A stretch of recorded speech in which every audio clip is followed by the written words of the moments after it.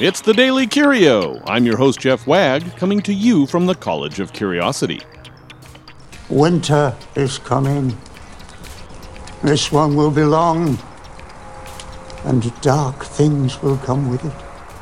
For those that live in the snow belt, it's time to think about switching over to snow tires, or at least check the all seasons to make sure there's enough tread there. Most modern tires have tread wear indicators, but there's always the tried and true Lincoln test. Stick an upside down U.S. penny in the tread, and if you can see Lincoln's hair, think about getting new tires. But when the tires were new, poor Lincoln had most of his head buried in there. Where did the rubber go? I first thought of this when I was staying with a friend in the city. Though she was fastidious, there was a fine layer of dirt on the windowsills. It was pure black, much blacker than the dust I was used to in the country, and there was a lot of it.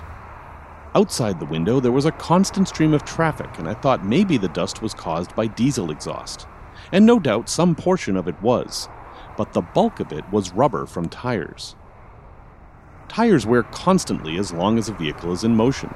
If you're braking or cornering, they wear faster, and if your tires are underinflated, they wear much faster. Snow tires have more traction, and that also means more rolling resistance, so they wear faster.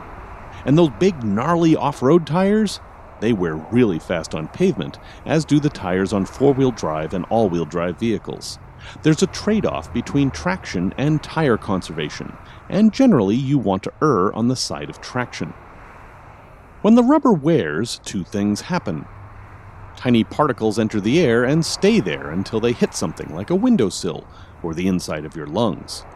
Large particles end up as dirt on the side of the road, and then eventually in our waterways as rain washes them away. How much rubber are we talking about? Millions of tons per year. And it's not just latex. Tire rubber is a mixture of compounds, including some heavy metals, which can be harmful in quantity. Also, the latex itself can cause problems in people with a sensitivity. So what do we do about this? There's really not much we can do except reduce the number of cars on the road. Tires that don't wear don't have traction, so better wearing tires can only offer so much of a solution. If you're really sensitive, you might consider moving out of the city and away from highways. Recently, when cleaning the windows inside our downtown Chicago mid-rise apartment, I noticed something odd.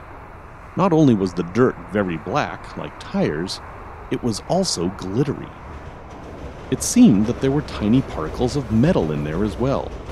Could this be from the wheels of the elevated train that runs every 5 minutes just outside? Possibly. But rather than panic about all the substances that are out there to get me, I think I'll just take comfort in the fact that I'm living under these conditions with literally millions of neighbors, and we seem to be doing just fine. And if I'm wrong, there's very little that can be done about it.